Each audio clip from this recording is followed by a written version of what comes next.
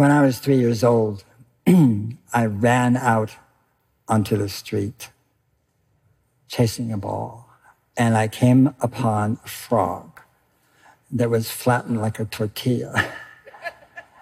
And I was very sure it was the ice cream truck that ran it over, that circled the neighborhood playing the very dreary cuckoo waltz. And it made a very big impression on me, a dead frog. I mean, tadpoles and salamanders and toads were like practically family for me.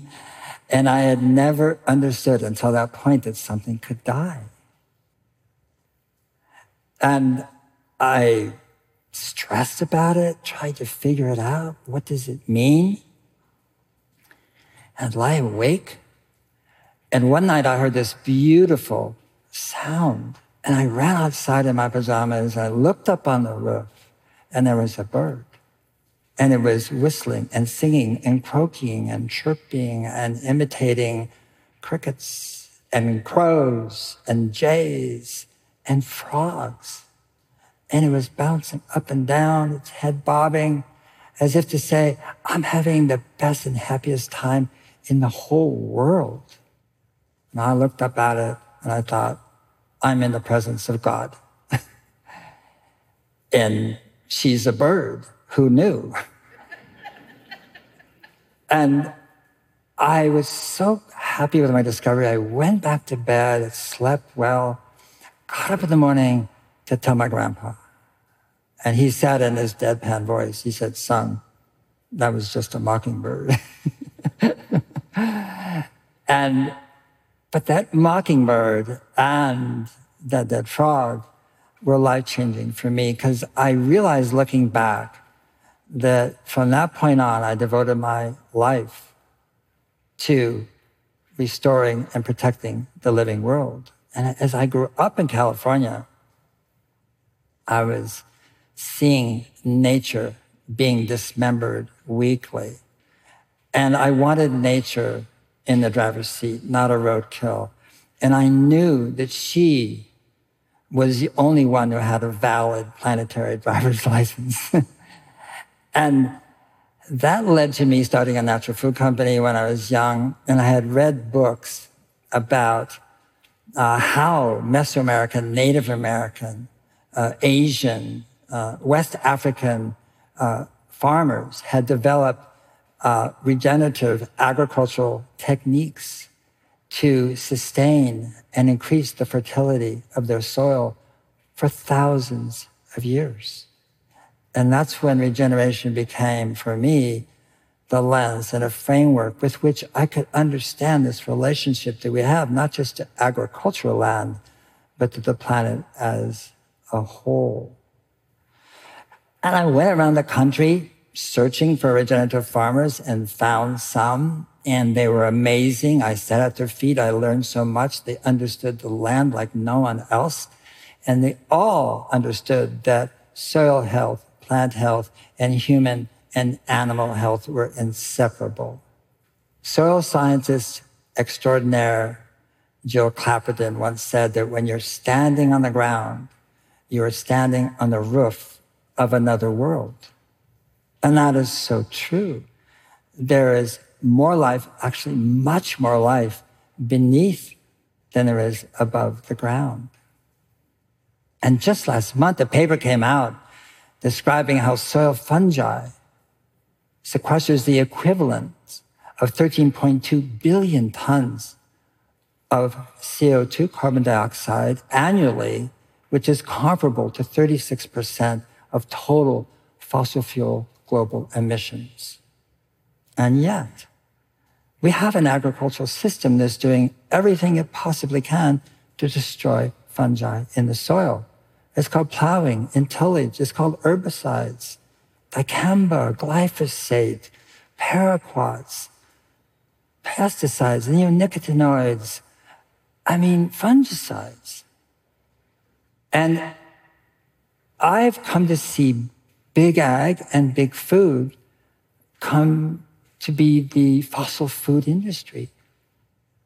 The single greatest cause of ecological degradation on the planet and the single greatest emitter of greenhouse gases by any sector.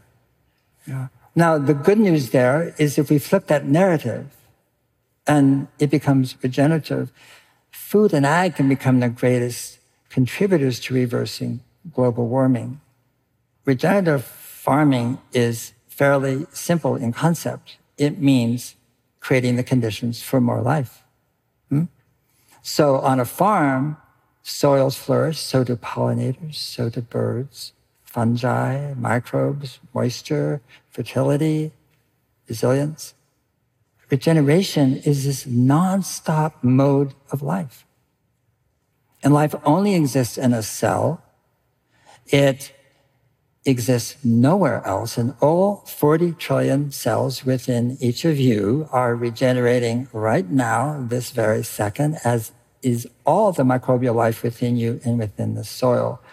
And what we know about the approximately 7 million species that we share this planet with is that they all organize in community. And so whether it's a forest or a forest floor, or whether it's a family, or whether it's Fridays for the Future, or whether it is a gaggle of geese, or a pod of dolphins, or a locker room of the Detroit Lions. I mean, we are all the same. Communities and people and soil and life are these patchwork of living entities, teeming networks of exquisitely interconnected organisms to which we owe our existence. Now, regeneration is not a panacea. It's not a certification. It's not a standard. It is a pathway. It is a purpose. It is a direction. It means putting life at the center of every act and decision, every policy and process. Regeneration restores and forests, but also favelas, coral reefs, and communities, ponds, beaver ponds, hopefully, and the built environment. And it elicits and engenders localization as contrasted to globalization.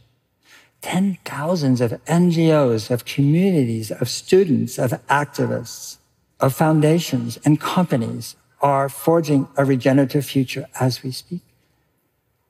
And they are addressing everything that we use, eat, buy, make, wear, and build. And thousands of indigenous communities and First Peoples who have been treated like the enemy for centuries, subjected to untold barbarity and cruelty, and from who we have removed from the land that was theirs, where in some cases they had lived continuously for over 40,000 years.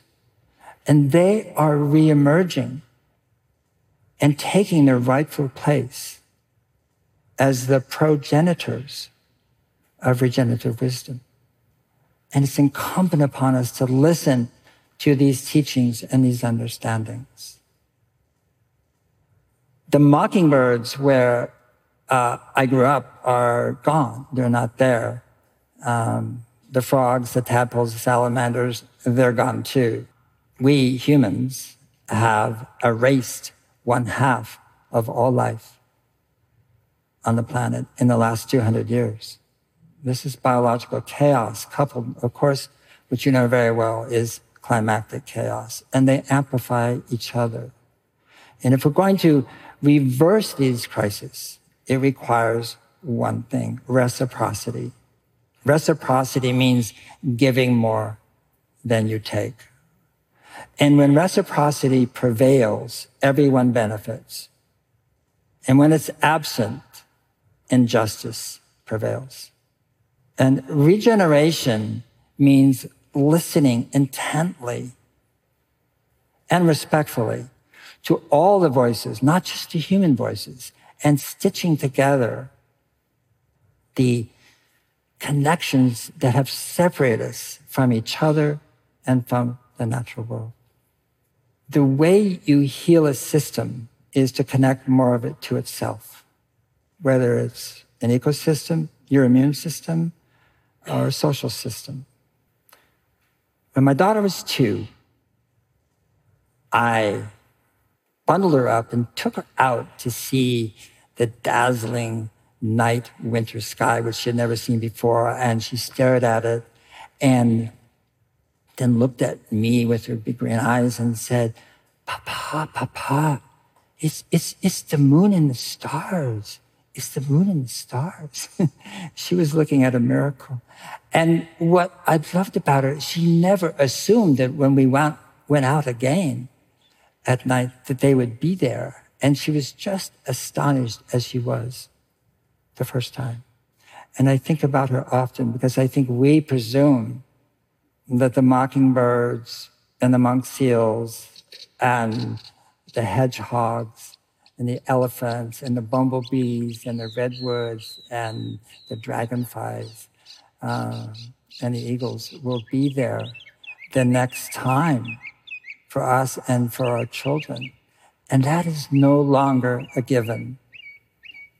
It can only happen, it's only possible if we become regenerative cultural farmers, in that we plant seeds of understanding in everything we do and wherever we go, and that we restore and regenerate life on earth. It's the only way. And this is why we gather. This is why we come together.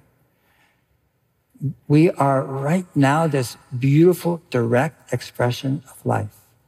We are community. Thank you.